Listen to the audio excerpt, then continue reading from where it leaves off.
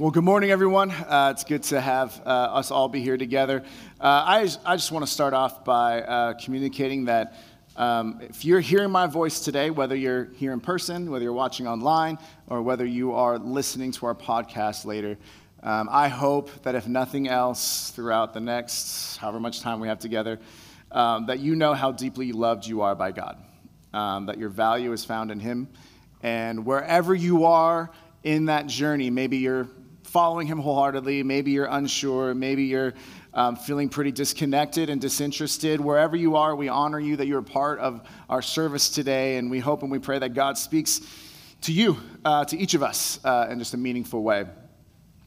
With that said, we are in week 2 of a series that we're calling The 5 Thresholds. If you're with us last week, I should say, if you weren't with us last week, I would encourage you to go onto our website, palmerado.com/messages, because last week, and you could watch our message there, last week was, it set the tone and it kind of gave an overview of where we're going over the next several weeks together. So if you're here and you weren't here last week, that's okay. It's not like you're going to miss out and feel completely lost. But I do know that last week's kind of helps build the stage, or set the stage, for this series. Now, to give a brief idea of what this series is about, it was based off of a book, we have a picture up here, called I Once Was Lost by Don Everts and Doug Schopp.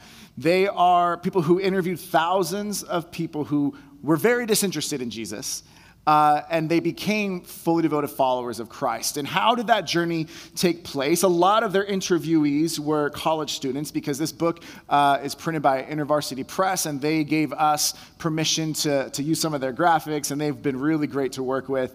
But we give credit to where credit is due, that a lot of our content throughout this series will be connected to this book. And so if this is a topic you are interested in, I would encourage you to purchase this book, read through it, take notes, and I think it'll be really impactful. And if it's a topic you're not interested in, just don't tell me so I don't feel bad.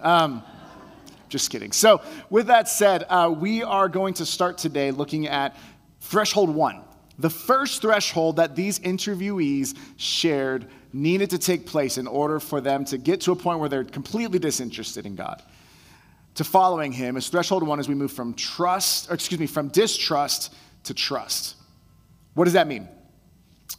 It means that how do we walk alongside people? In order for someone to, at some point, trust Jesus as Lord and Savior of their lives, at some point, they need to be able to trust a Christian.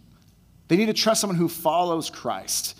Because we live, as many of you know, we live in an era, a culture, a time in our world where distrust is at a maximum. It's at a peak. And specifically distrust when it comes to Christians. Let me unpack this for a second, because in 2011, I went to Zimbabwe as part of a missions team at my previous church, and I had the opportunity, our church had paid for a well to be brought to the Mondoro village in the area of Rua in Zimbabwe. And when we were there, we had the honor, as you could see from that photo, we had the honor of being able to dedicate this well to this village. And there were representatives, there were a village chief there, other local leaders were there. And I had the honor, because I was a pastor, to be a part of this ceremony. The gentleman in the green is a friend of mine, John. He was the leader. I was the co-leader of the trip. But when they found out I was a pastor, they wanted me to be a part of it. And it was a very interesting experience when I was there, because I shared with the team and shared with a few people when I came back, how when I went to Zimbabwe and when they found out that I was a pastor, there was automatically a degree of respect, or a degree of not like deference, nothing like crazy, but just there's a respect for the office of a pastor, for the role of a pastor. And I was a youth pastor at the time, and I remember feeling when I was there that there was a lot of just, you can trust a pastor. There's respect there. And then I remember feeling when I came back home that the dynamic is, if Zimbabwe, it's, you're a pastor, we show respect. In the States, it can feel like, you're a youth pastor, when are you going to get a real job?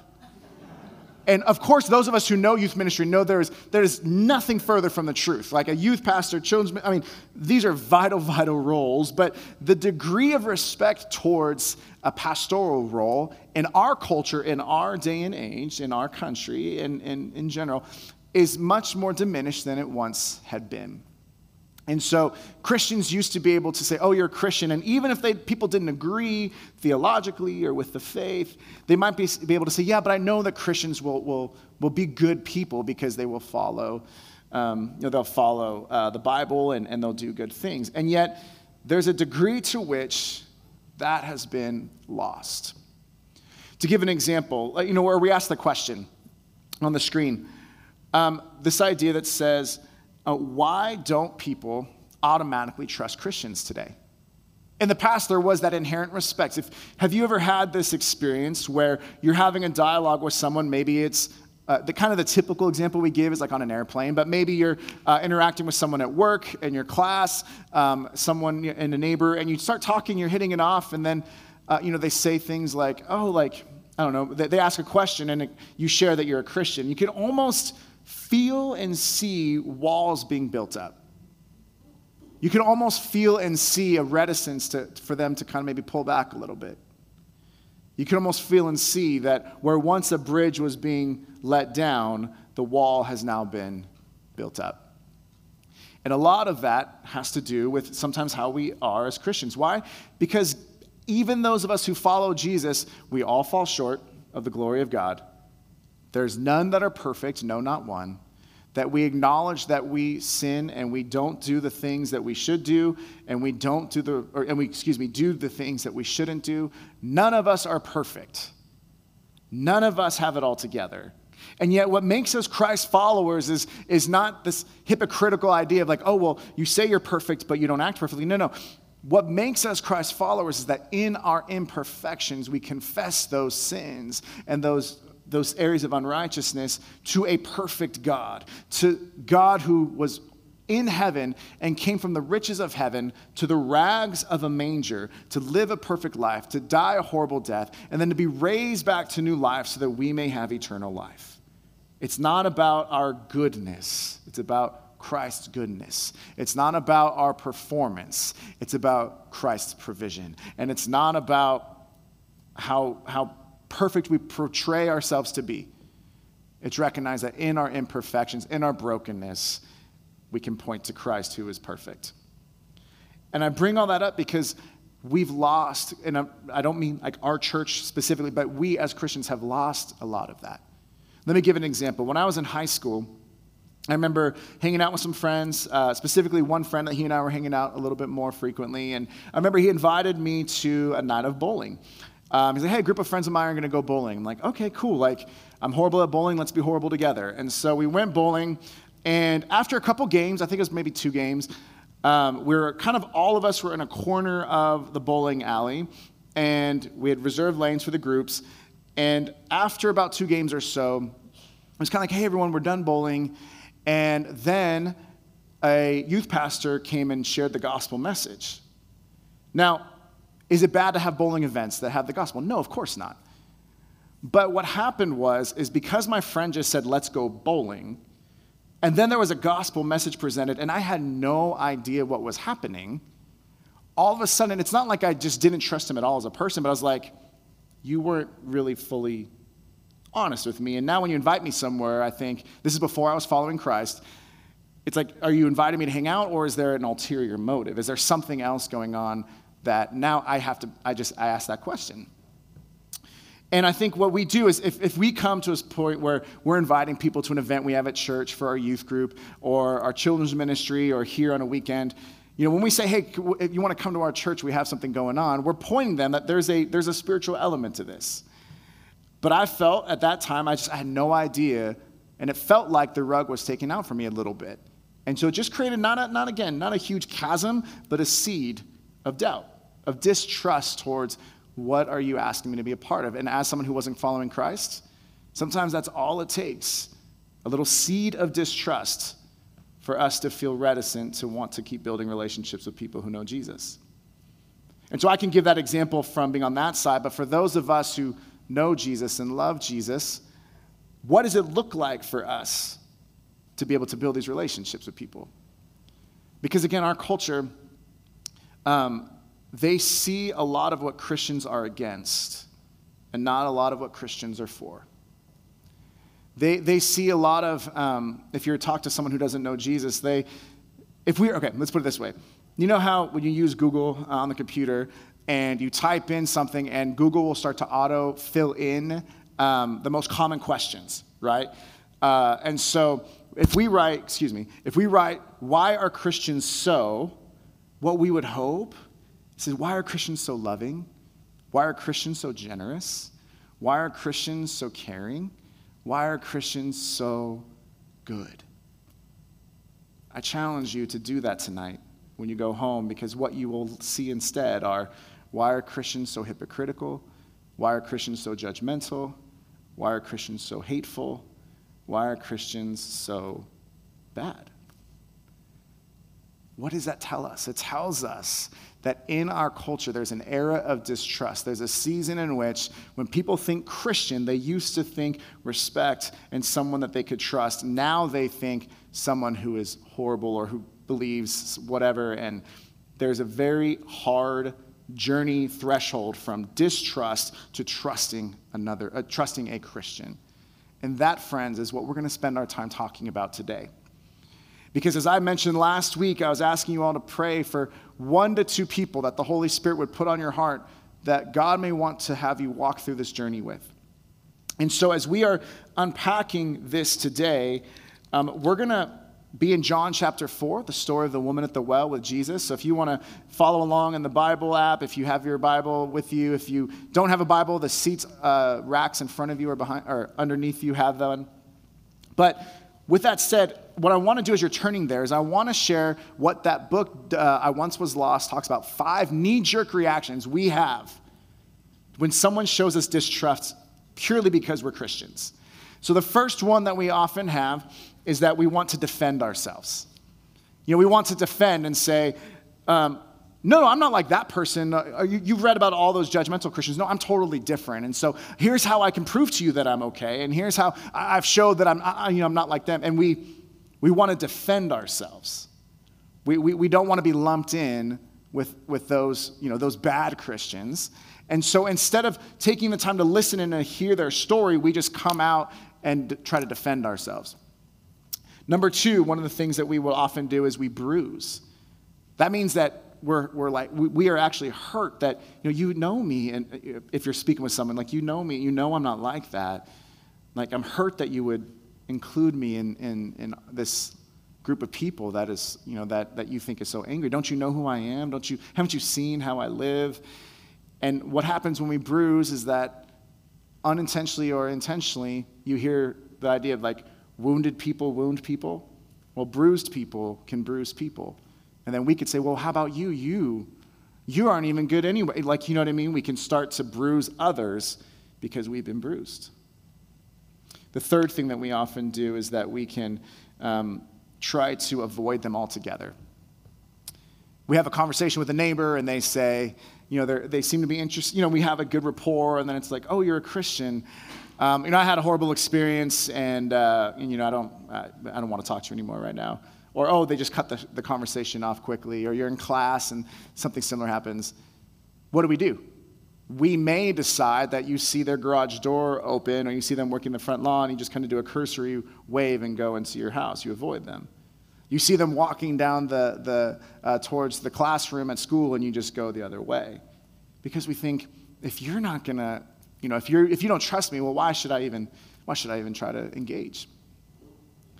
Number 4, another knee-jerk reaction we do is we judge people.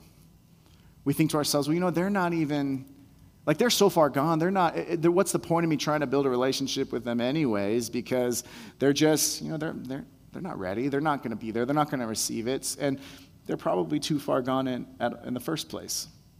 Again, these are things we should not do, but things that are knee-jerk reactions that, in the same way that when a doctor goes like this and your leg kicks out, it's knee-jerk. You don't control it, but if we're not careful, we will embody this. The 5th one that we often do is we argue.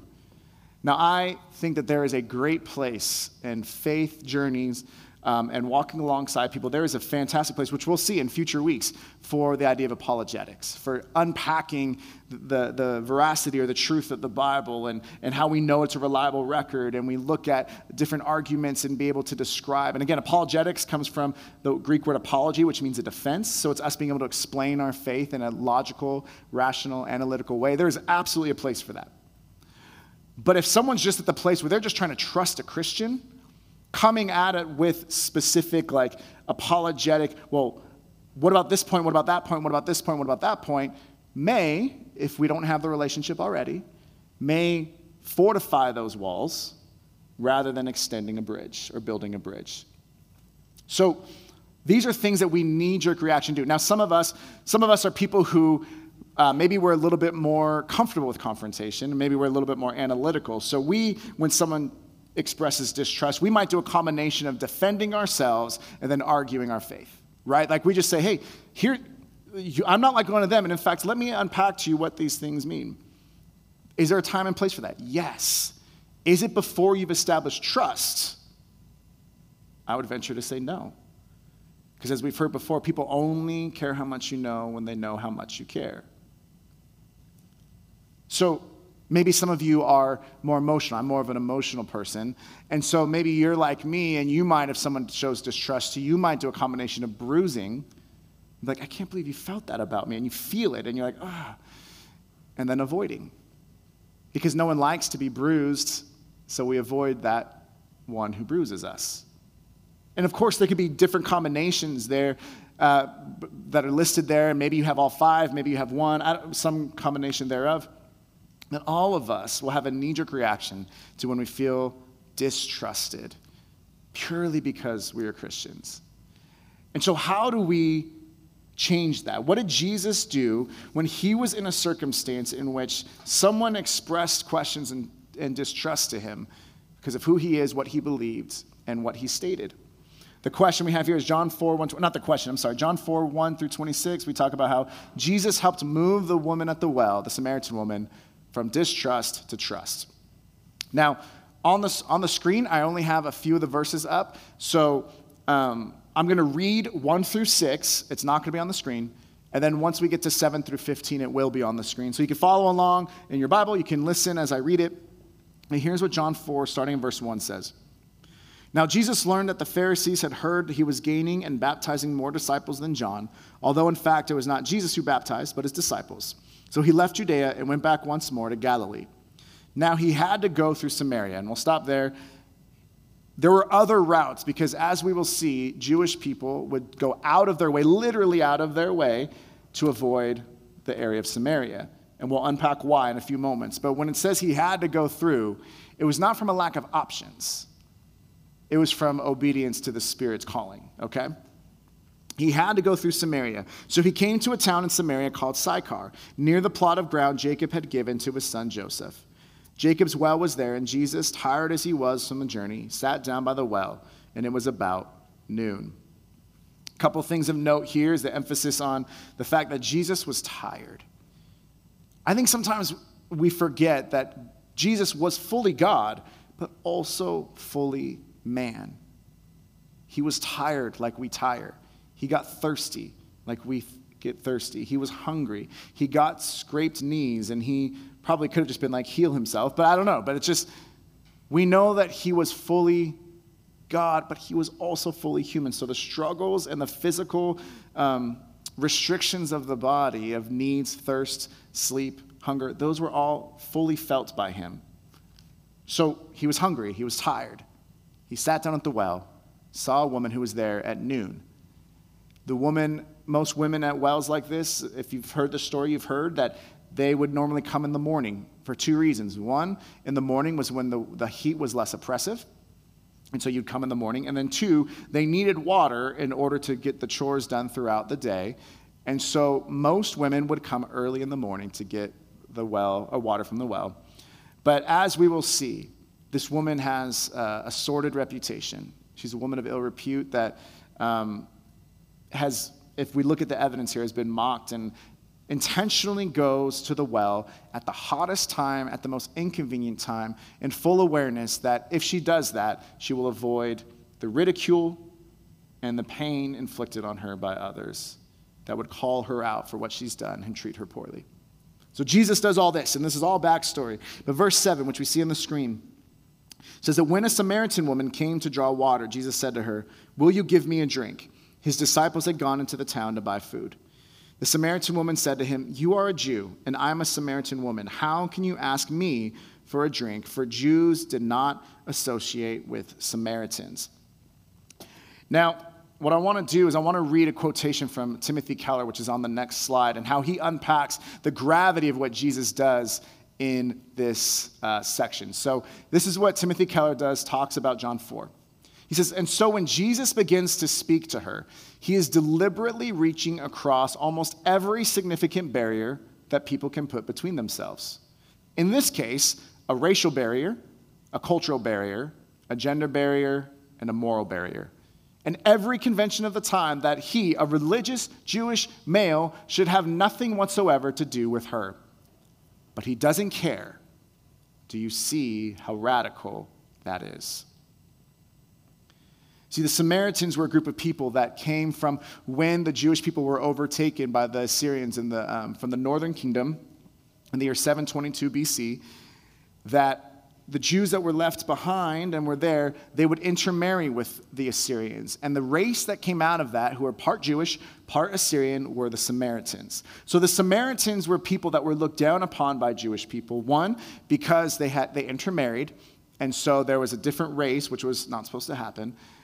Two, because their faith then got syncretized. In other words, the Jewish faith and the Assyrian faith would get intermingled or mixed to the point where then it wasn't purely the Jewish faith anymore.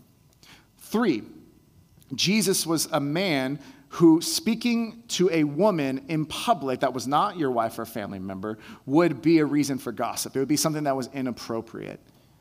Especially knowing the history of this woman who's had 5 husbands and who the man she's with now is not her husband. So anyone in the town who sees her speaking with a man is going to automatically make some assumptions. As we see, they're false, but they would make them. And then lastly, the moral barrier. Again, he was a religious Jew who kept the law, and she was someone who would, from her story, she breaks it all the time. And so here's why this is important, is that we see that it's radical for people, for us as Christ followers, to bridge gaps or to go over barriers in order to build relationship. That if we only surround ourselves with people who look like us, think like us, believe like us, and act like us, we'll have a great community, but we won't necessarily have the best witness. So our job is to have that community from which we get our relationship with God and we draw close to one another, but then to still be used by God as a testimony. To still build relationships with those who don't follow Jesus. Now, who should our closest friends be? Those who impact us most. Those should be people who follow Jesus, right? I'm not trying to say put one foot in the world and one foot in the word, and I'm not trying to call you to straddle both. I'm calling us to build bridges instead of staying within our fortresses. To go out and reach out rather than to stay inside our echo chambers and our safe places to the point where we are not having a witness for Christ anymore. And so Jesus broke those barriers. He didn't allow those walls to fortify him from keeping her and him separated. He bridged the gap, and we'll see more about that in a moment. Then verse 9, she responds, the Samaritan woman said to him, "You are a Jew, and I'm a Samaritan." Oh, I'm sorry, I read that part already. Forgive me. Verse 10, Jesus answered her, "If you knew the gift of God and who it is that asks you for a drink, you would have asked him, and he would have given you living water." Verse 11 says, "Sir," the woman said, "you have nothing to draw with, and the well is deep. Where can you get this living water? Are you greater than our father Jacob, who gave us the well and drank from it himself, as did also his sons and his livestock?" Jesus answered, "Everyone who drinks this water will be thirsty again, but whoever drinks the water I give them will never thirst. Indeed, the water I give them will become in them a spring of water welling up to eternal life." The woman said to him, "Sir, give me this water so that I won't get thirsty and have to keep coming here to draw water." See, we'll stop there for now, but we see that her ultimate need, and she recognizes this through talking to Jesus, her ultimate need is not water, physical water to slake her thirst for the day, and it's not water to do the chores that needs to be done. Her ultimate need and our ultimate need is not something that the physical or the material can quench. Her ultimate need and our ultimate need is to have a life-saving, everlasting relationship with Jesus Christ. To know God the Father and Jesus who sent him. But as the book talks about, I once was lost, and as we talk about here, notice that she expresses distrust right off the bat. Why are you talking to me? You're a Jewish man. He could have defended himself. I'm not like those other Jewish men. No. He could have argued himself, well, this. He could have bruised and said, I can't believe you think that about me, that you would lump me in with everybody else. He could have avoided her. But no, he engaged her. So instead of the knee-jerk reactions that maybe when I'm on it, when I have those, when someone distrusts me, of those different things, he engages with her. He speaks with her. He gets to know her. He learns from her. And he shares the truth in love. He doesn't water down the gospel. He still tells her what she's been doing is wrong. But he does so in love, and he does so once he's built trust. So then she says, well, what about the water? How can you draw water out of the well? Are you greater than Jacob? She doesn't know she's speaking to the Messiah. He could have been offended. Don't you know who I am? I am Christ, and just does a miracle in front of her or something. He could have done that. What does he do? He just calmly builds trust that whenever there was a place where she tried to build a wall, he took that wall down brick by brick. Anytime she tried to burn a bridge, he built that bridge right back up. He saw the need in her heart, not for water in a well, but for the everlasting water, the living water that comes from relationship with him. And he engaged her on that level.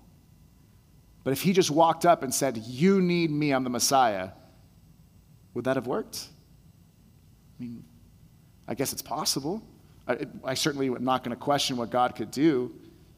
But we see that he takes the time to build that relationship. Even if it's just over a morning, that sometimes this threshold can take years.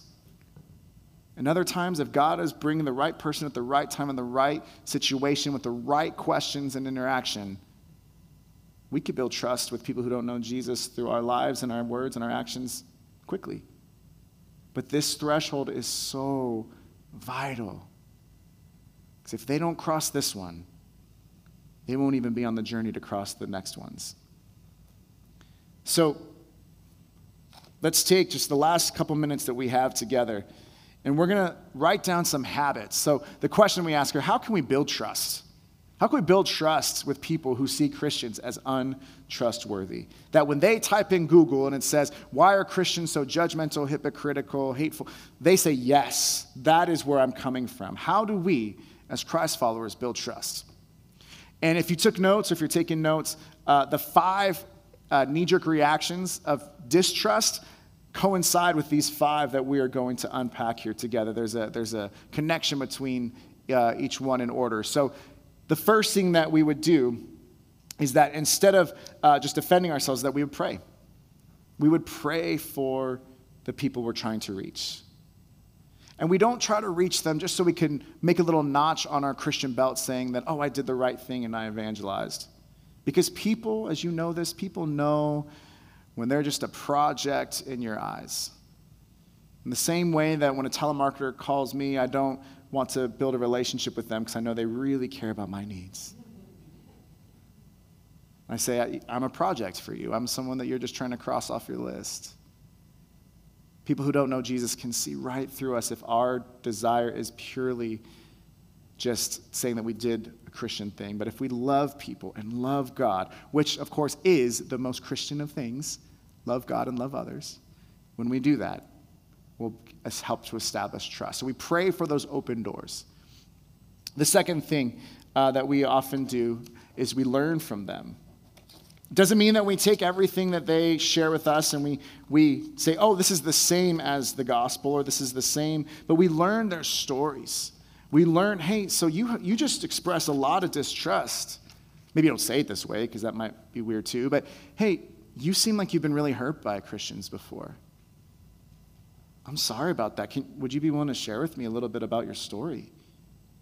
And learn from them. Hear their story in that regard, rather than just trying to go up against them.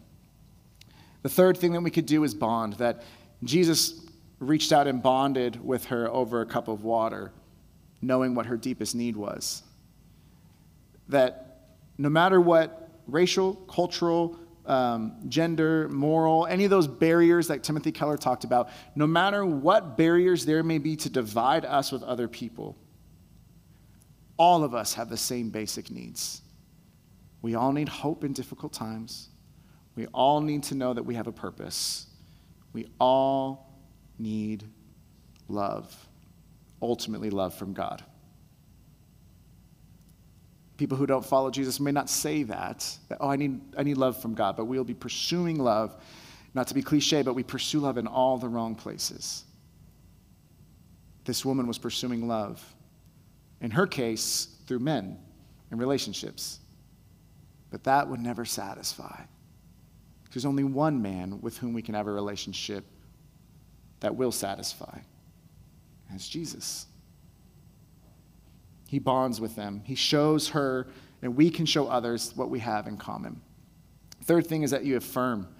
To be clear, this does not mean affirming the lifestyle. Does not mean affirming the sin, but affirming that they are people who have needs as well. Here's how we not prove it, but here's what Jesus did in this point. In verse 16, it's not on the screen, so just listen along. Go call your husband and come back. I have no husband, she replied. Jesus said to her, you're right when you say you have no husband. The fact is you've had 5 husbands, and the man you have is not your husband. What you have said is quite true. See, he's not saying, it's okay that that you have 5 husbands and that you're sleeping with a man right now. It's not your husband. Like, that's okay. That's all right. He's not besmirching his witness, and he's not watering down, no pun intended with living water, but he's not watering down the truth. He's not affirming her lifestyle, but he affirms her as a person who has real needs. That we can affirm people, not always their lifestyles or what they're doing, but we can affirm that they have needs and that we can share with them how Jesus meets them in that difficulty and those needs. And then lastly, what we could do is we can welcome them. That as we start to have opportunities to have people over for dinner and to have things like that, it's welcoming people in our lives that don't look and think and act and believe like us. But it's building relationship with them and welcoming them in, recognizing that we too were welcomed in and we too are invited at the table from God, even though we don't deserve it. And so the table is a beautiful picture of God's love for us, that he invites us in. Even when if it were based on our own goodness, we wouldn't have any opportunity to be close to him. But it's based on his goodness and his love that we're able to do that. So, as we've said, we're moving, today our topic is moving from distrust to trust. And so this stage can take a long time. It can be quick too, but a lot of times it takes a while. And so right now, as we prayed, or as I mentioned at the beginning of the sermon, if you follow Jesus, my hope and prayer is that the Holy Spirit will reveal 1 or 2 people in your life that you know they don't trust a single Christian. And you say, God, I pray that you would help me to learn their story, to bond with them, to affirm where they're at in their difficulty, to welcome them. And God, may you open up a door.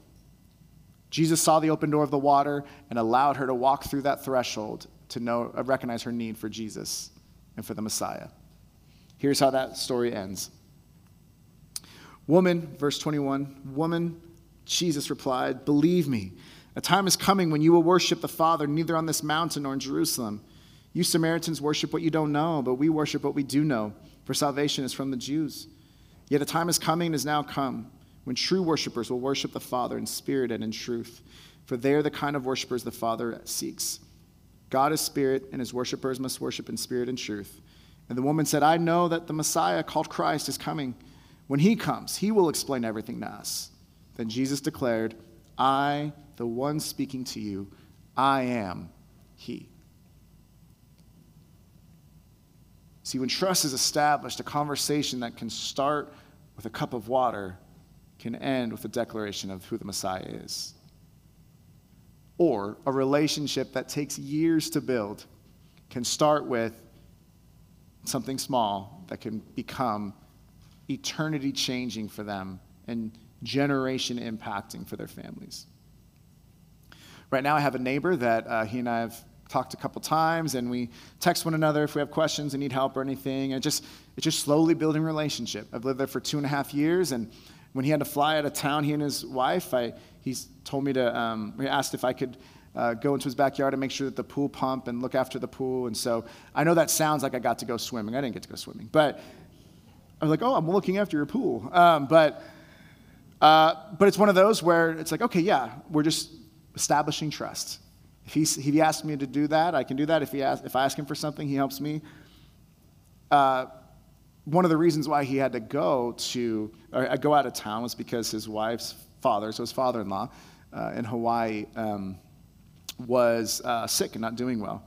And so he's heading out, asked if I could take care of that, and I just said, I'm going to pray for you. And so it's not that we hide that we're Christians, but we acknowledge that we need to build trust with people in order to be able to share the gospel in a way that impacts them, that people don't always care what you know until they know how much you care. And so he came back, and at the time he was doing better. The father-in-law was doing better, and I know now that's not the case, but it's just building trust. And if I came in and was like, I need to knock on his door my first day here and share the gospel with him, could God use that? Of course he could. I'm not going to devalue the power of the Holy Spirit by any stretch of the imagination. But one of the important thresholds that we are called to do is to be trustworthy Christians, so that people who have distrust because of the world around us towards Christians, that they know they can trust one Christian. And that one Christian that can have an impact on their life might just be you. They're not going to come and listen to me speak until they know that God, through his word, has spoken in your life and changed you. They're not going to come to a church until they see what the church, the people of the church are like and how they live and how they act. They're not going to come on a Sunday until they see how we live Monday through Saturday. So maybe you are the one person who can build trust with whoever it is that God is putting on your heart right now. May we live a life worthy of that calling.